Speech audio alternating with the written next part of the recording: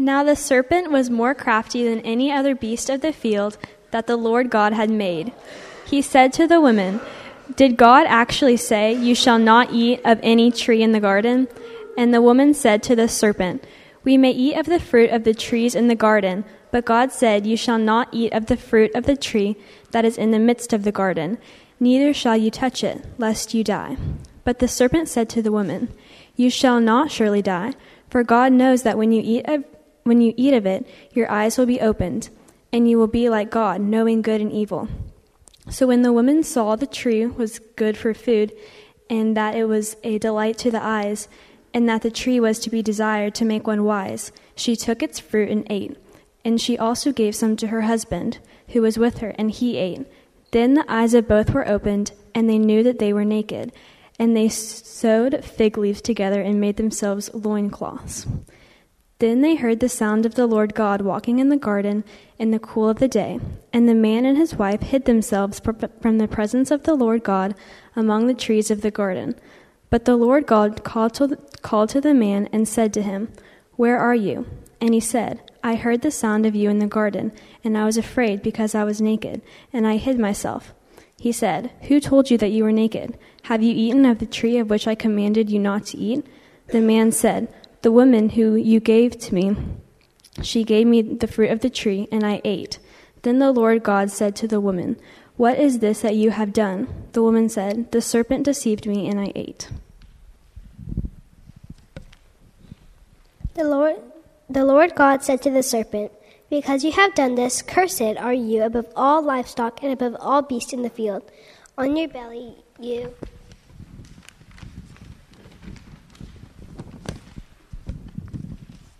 you shall go, and dust you shall eat all the days of your life. I will put enmity between you and the woman, and between your offspring and her offspring. He shall bruise your head, and you shall bruise his heel." To the woman he said, "I will surely multiply your pain in childbearing. In pain you shall bring forth children. Your desire shall be contrary to your husband, but he shall rule over you." And to Adam he said, "Because you have listened to the voice of your wife and have eaten of the tree which I commanded you, you shall not eat of it. Cursed is the ground because of you. In pain you shall eat of it all the days of your life. Thorns and thistles it shall bring forth for you, and you shall eat the plants of the field. By the sweat of your face you shall eat bread till you return to the ground. For out of it you were taken. You are dust, and to dust you shall return." The man called his wife's name Eve, because she is the mother of all living. And the Lord God made for Adam and his wife garments of skins and clothed them. Then the Lord God said, "Behold, the man has become like one of us in knowing good and evil. Now, lest he reach out his hand and take also of the tree of life and eat and live forever." Therefore the Lord God sent him out of the Garden of Eden to work the ground from which he was taken. He drove out the man, and at the east of the Garden of Eden he placed a cherubim and a flaming sword that turned every way to guard the way to the tree of life. The word of the Lord. Thanks be to God.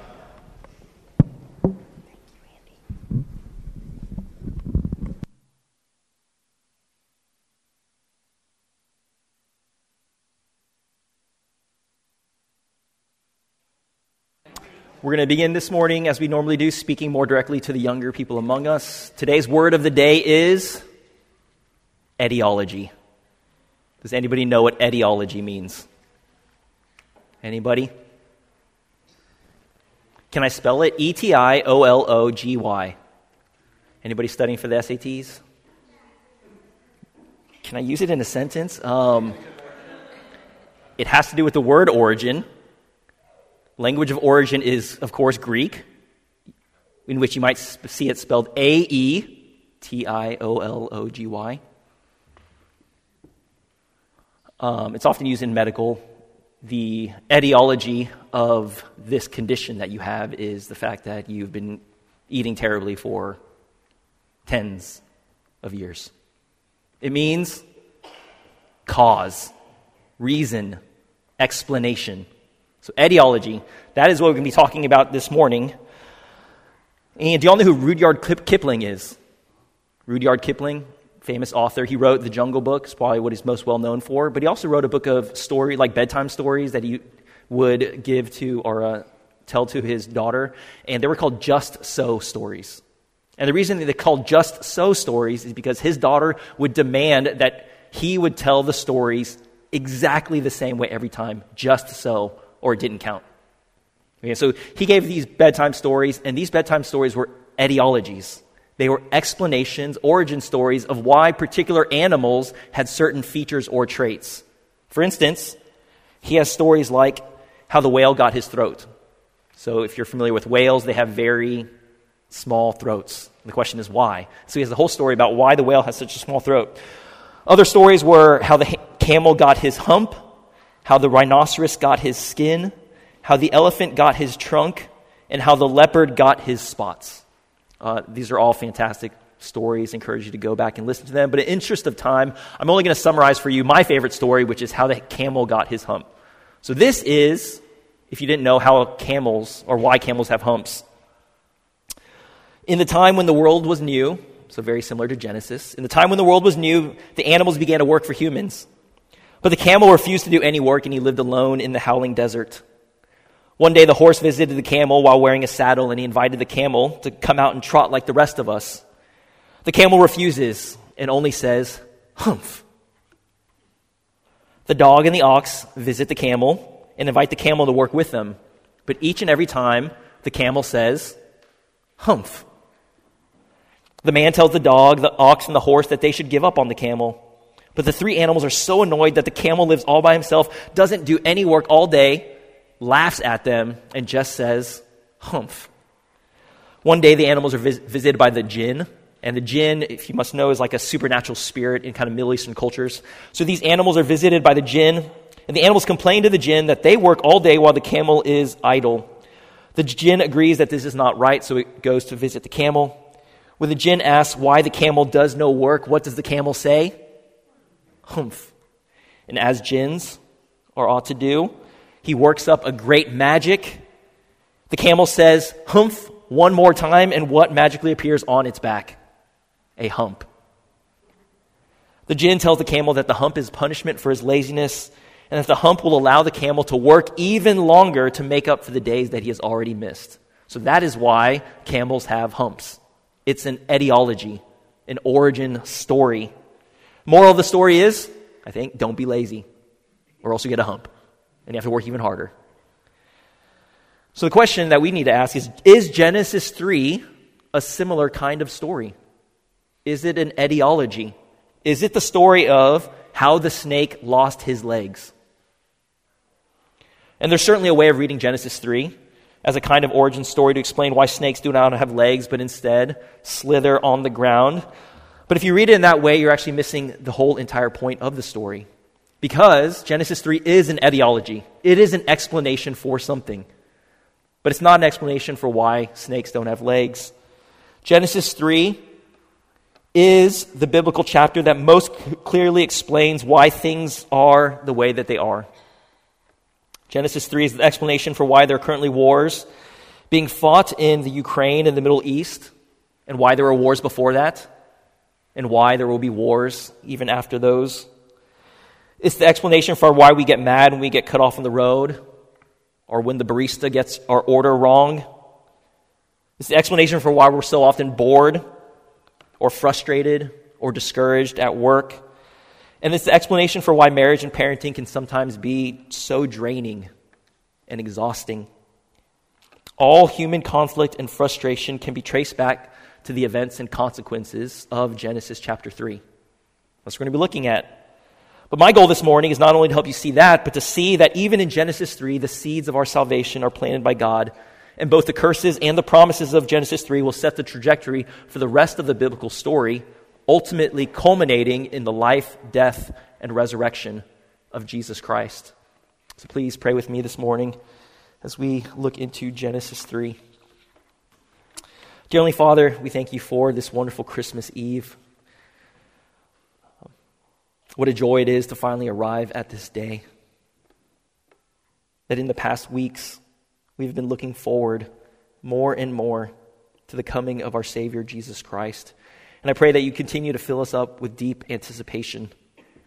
In the same way that children look forward to Christmas morning, Father God, I pray that you would give us that same spirit of joy and enthusiasm as we await the coming of our Savior, Jesus Christ.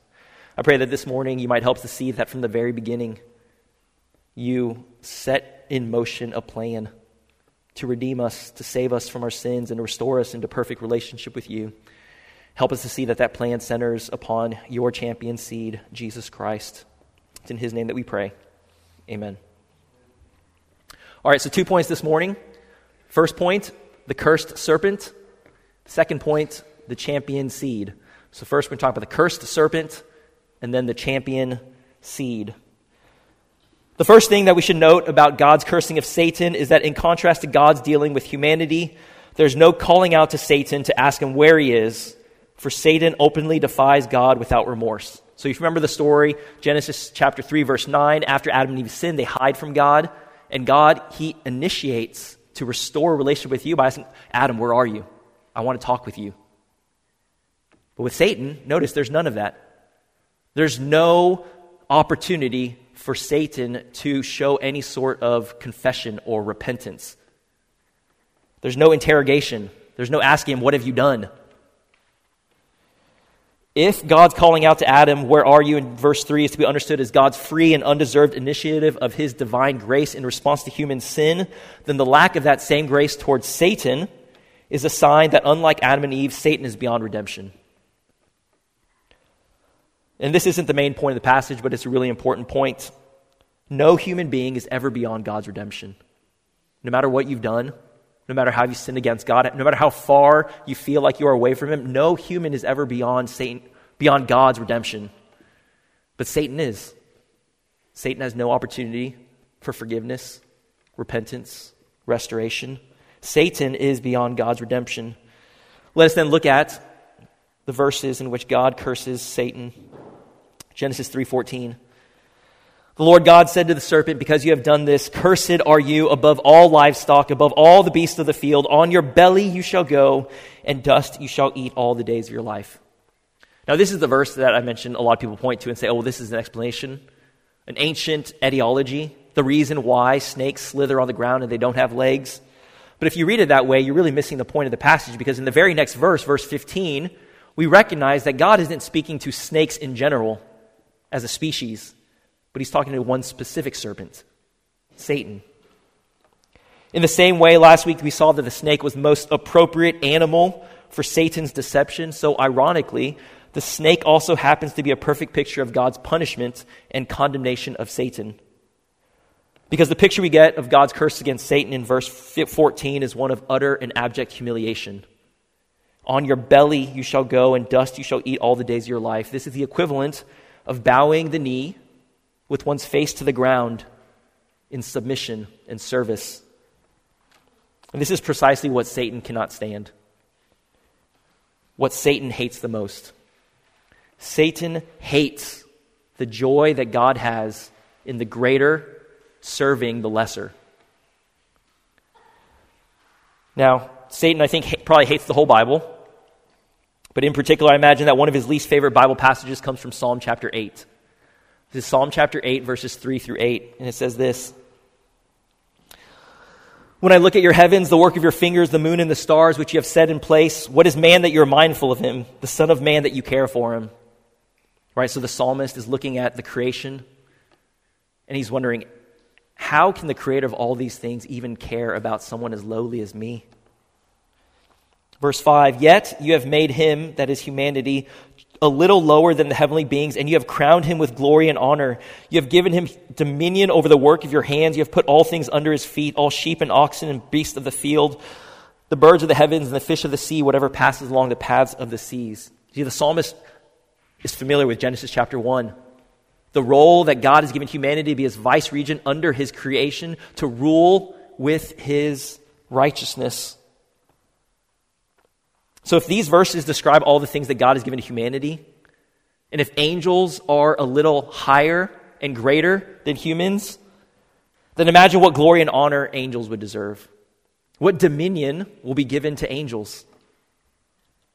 because angels and the heavenly beings are even greater and higher than humans. And what does the Bible say about this?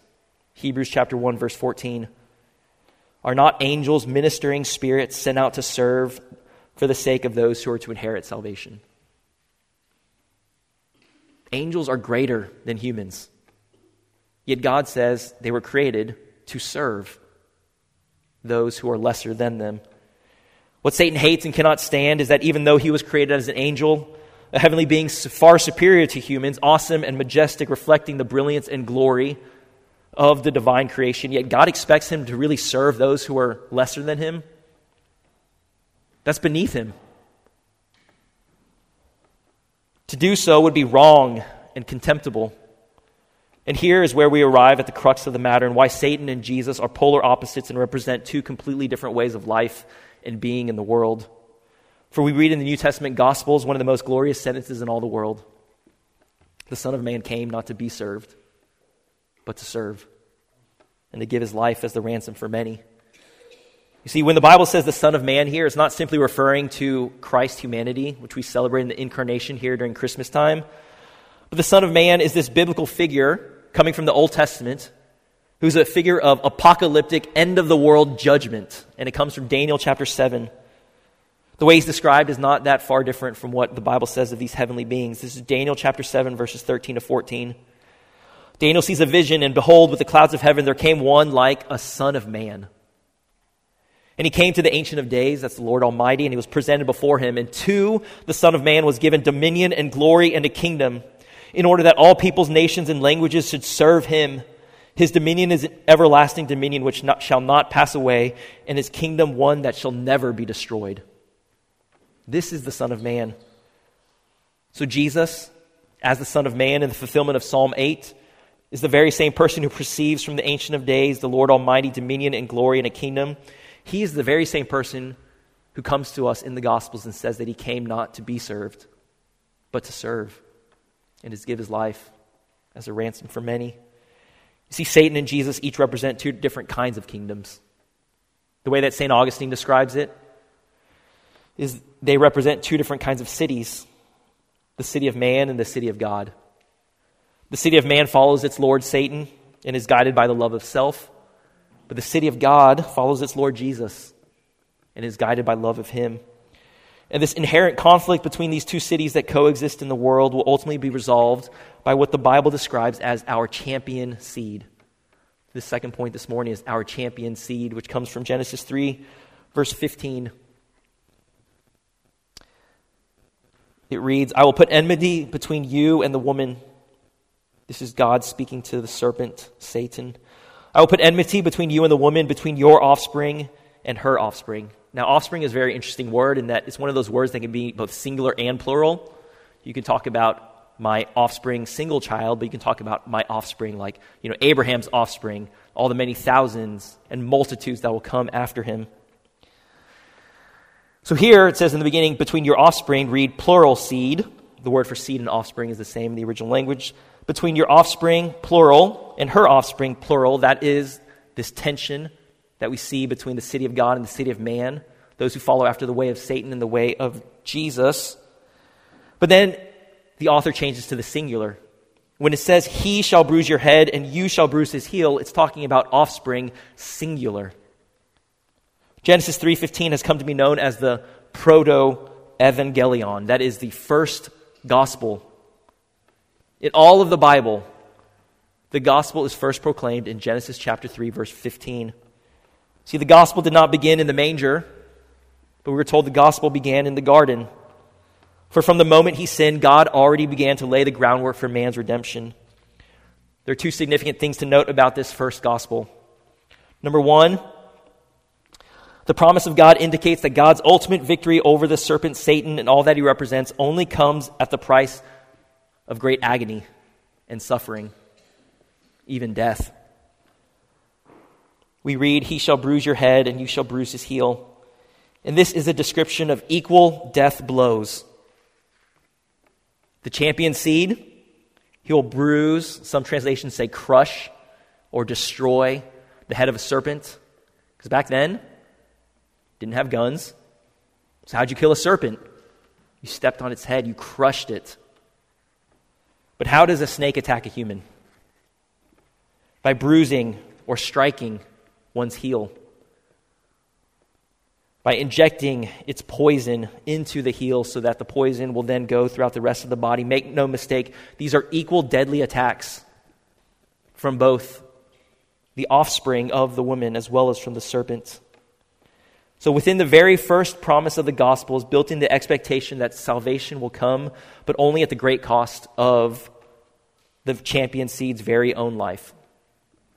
And Jesus knows his Bible. That's why in Mark chapter 8, verse 31, when he foretells of his own death and resurrection, what does he say? He says, the Son of Man must suffer. He must be killed. He must be raised again. Why? Because he's familiar with the biblical story. He knows that God's ultimate champion, who will bring his ultimate victory, must die and sacrifice his own life.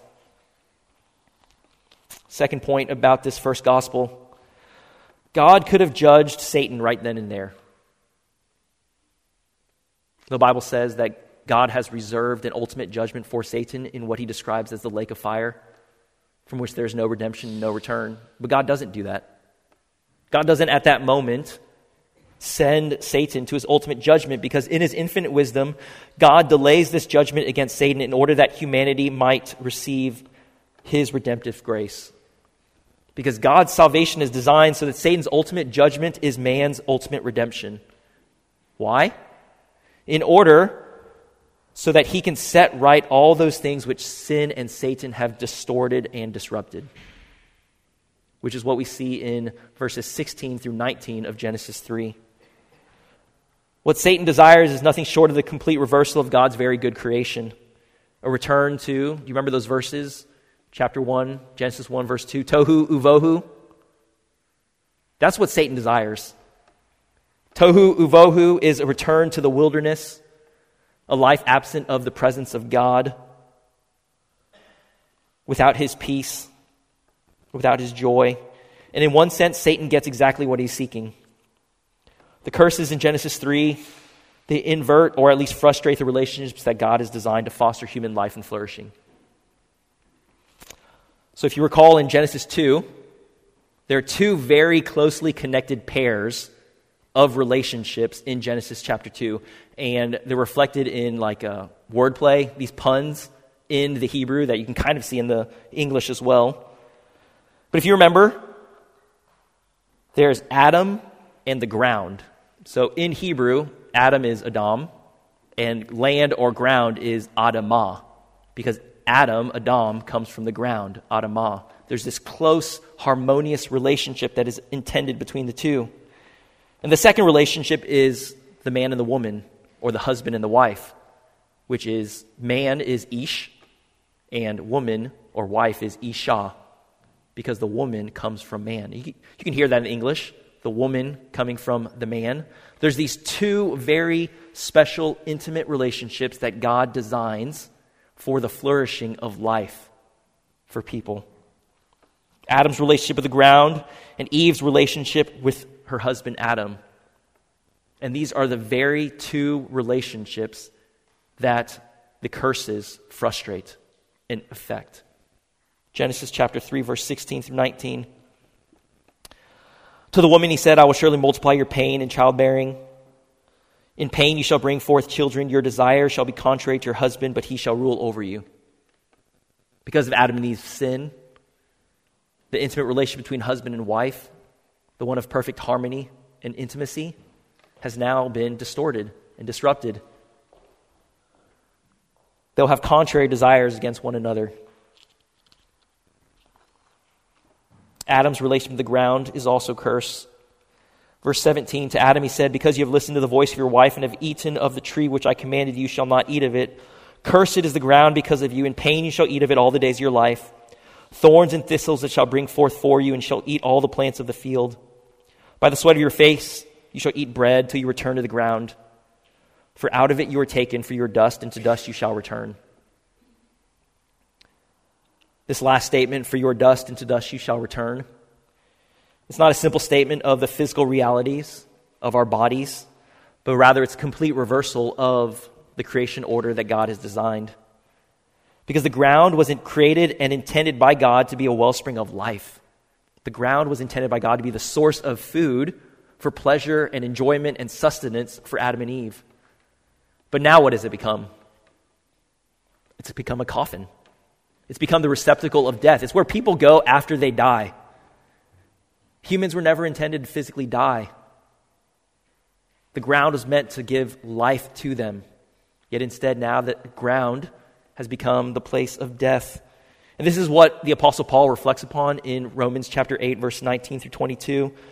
That the ground that God created for man to work and subdue has now subdued man. And the ground itself mourns. It says in Romans chapter 8, verses 19 to 22. The creation waits with eager longing for the revealing of the sons of God. Why? For the creation was subjected to futility, to death. Not willingly, but because of him who subjected it, in hope that the creation itself will be set free from its bondage to corruption and obtain the freedom of the glory of the children of God. Do you see how intimately they're connected? Human life is connected to the glory and freedom of creation. For we know that the whole creation has been groaning together in the pains of childbirth until now. The curses of Genesis 3 distort and disrupt the perfect relationships that God designed in Genesis chapter 2. Relation between man and wife. And how it affects not only that relationship, but families, communities, as well as man's relationship to their work. And what we have to acknowledge this morning is that these consequences in Genesis 3, 16 through 19 are actually common to all people. They're emblematic of the broken and fallen world in which we live. Christians are not exempt from the thorns and thistles of this world. For those of you who have borne the burden of carrying and birthing children, do you think any of you had it any easier than anybody else? Are Christian women not susceptible to things like barrenness, or morning sickness, or miscarriages, or stillbirths, or painful labors? Do Christian wives always follow the wisdom of their husbands? Do Christian husbands always seek the good of their wives above their own? Are Christian marriages automatically easier and take less work and effort than any other kinds of marriages? No, in fact, we must openly admit that Christians all too often experience the brokenness and pain of this world, the consequences of Adam and Eve's sin and that of our own. And don't you just want to ask, why? Like, what are you doing, God? By introducing these consequences and these curses, aren't you letting Satan win? Isn't that exactly what he wants? For humans to suffer, to experience death, a lack of harmony in all the relationships that you've created. How does this make any sense? But if you read closely in the story, that despite these curses, there's glimmers of hope all throughout the story. Little clues that God's plan and purposes for humanity is not over, that their rebellion against God is not the end of the story, and that his divine grace will have the final word. As I've already mentioned in Genesis 3:9, when God goes out calling for Adam, it's a sign of his desire for restoration of relationship. Also, we must note that the curses of Genesis 3:16 through 19 come in the context after the promise of the first gospel. Right? God promises the ultimate victory through his champion seed before the curses of Genesis 3:16 through 19. And not only that, but let us look more closely at the verses that immediately follow those curses of 16 through 19. This is Genesis chapter 3, verses 20 through 24. The man called his wife's name Eve, because she was the mother of all living. And the Lord God made for Adam and for his wife garments of skin and clothed them. These two verses lay the groundwork for the biblical story of redemption and show that in crushing the serpent, the champion seed will restore the very relationships that have been poisoned by sin and the serpent. Adam's renaming of Eve signifies that even though the seeds of conflict have been planted deep within their hearts, that not all hope is lost. So if you remember in Genesis chapter 2, Adam names his wife woman, for she came out of man. That's when they have a perfect relationship. Naked, unashamed. Sin comes, they realize they're naked, they are ashamed, and they try to cover themselves. And even after that, Adam renames his wife this time Eve, because she's the mother of all living. Naming implies a relationship and renewed intimacy, not the perfect state of naked and unashamed, but at least the possibility of working toward that goal, a hope of life, that not everything will be defined by death in this world. And perhaps even more importantly than Adam's naming of Eve or renaming of her, the Lord God makes for Adam and Eve garments of skin and clothes them. Not out of fig leaves, but out of animal skin, something far more durable and permanent, teaching them, once again, the great lesson of the Bible that salvation belongs to the Lord. You see, the fig leaves represent Adam and Eve's own vain attempts at covering themselves, that overcoming the alienation that they feel between one another and before God. But Adam and Eve are encouraged not to be satisfied with their own attempts, but rather understanding that true salvation must come from the Lord. So the Lord makes for them, clothes them with animal skins. Then the Lord God said, "Behold, the man has become like one of us in knowing good and evil. Now lest he reach out his hand and also take of the tree of life and eat and live forever. Therefore the Lord God sent him out of the Garden of Eden to work the ground from which he was taken. He drove out the man, and at the east of the Garden of Eden he placed the cherubim and a flaming sword that turned every way to guard the way to the tree of life."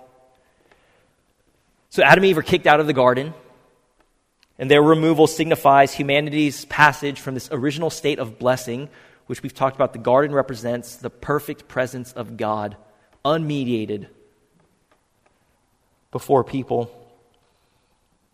And so their expulsion from the garden represents their passage from this original state of blessing into one in which they would experience life under all these common curses of Genesis 3:16 through 19. And at the same time, God places, it says, a cherubim and a flaming sword that turned every way to guard the way to the tree of life, implying that any future return to the Garden of Eden, any future return to God's dwelling place and the tree of life must involve a passage to the flaming sword of God's judgment.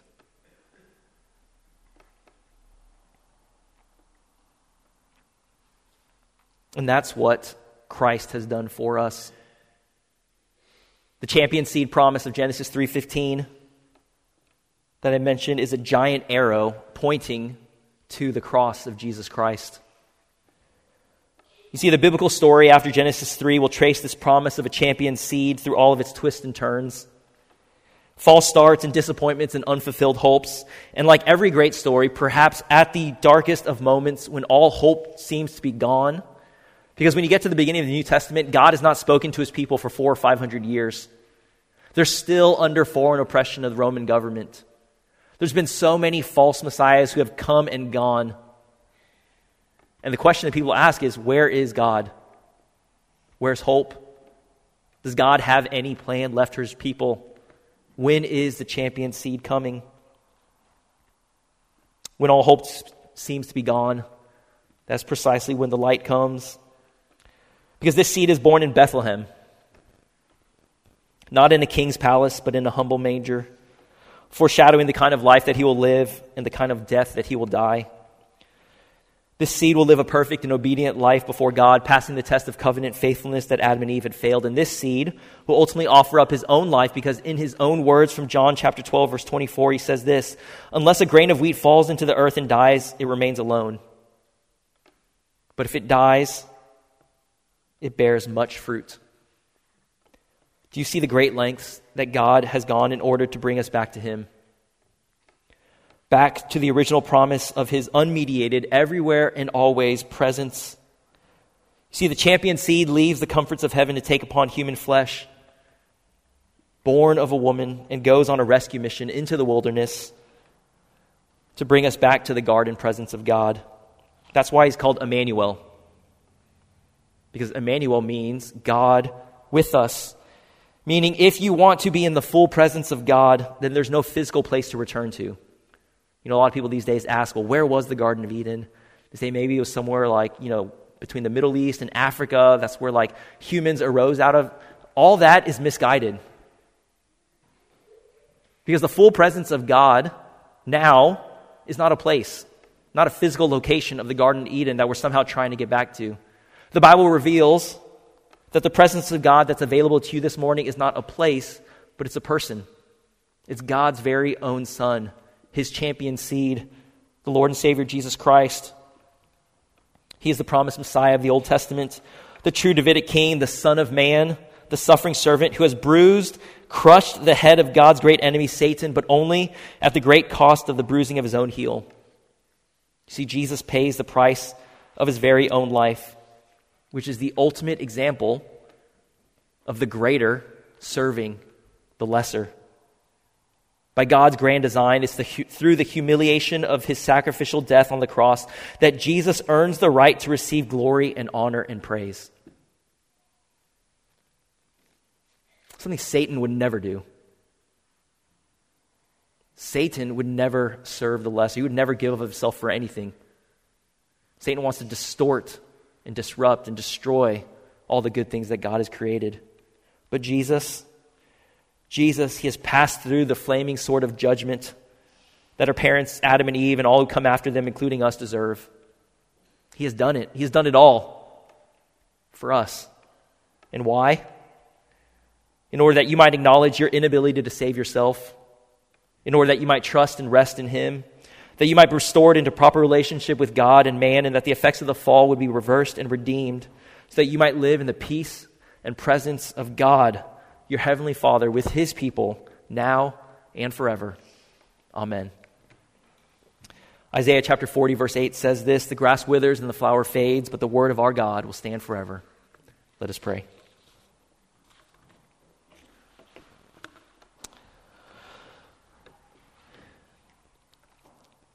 Dear Heavenly Father, so often when we read your word, we have this deep sense that it is too good to be true. Yet I pray that you would give us a desire that these things would be true, and a faith to know in our hearts without a doubt that they are true. To know that you created the entire world and that you created us with a purpose to glorify you, to be in perfect relationship and fellowship with you and with one another. Help us to see how those things have been distorted by our sin, by Satan. But most of all, help us to see how you have made a way through your champion seed, Jesus Christ, who spent his entire life giving, serving, loving, empty of himself, all the way to the cross. Father God, especially during this Christmas time, we pray that we would be humbled by the humility of Christ, and that we would receive the gift of his grace and love with great joy and gladness. I pray, Lord, that this would indeed be a Merry Christmas as we reflect upon the goodness of your love and the greatness of our Savior, Jesus Christ. It's in his name that we pray. Amen.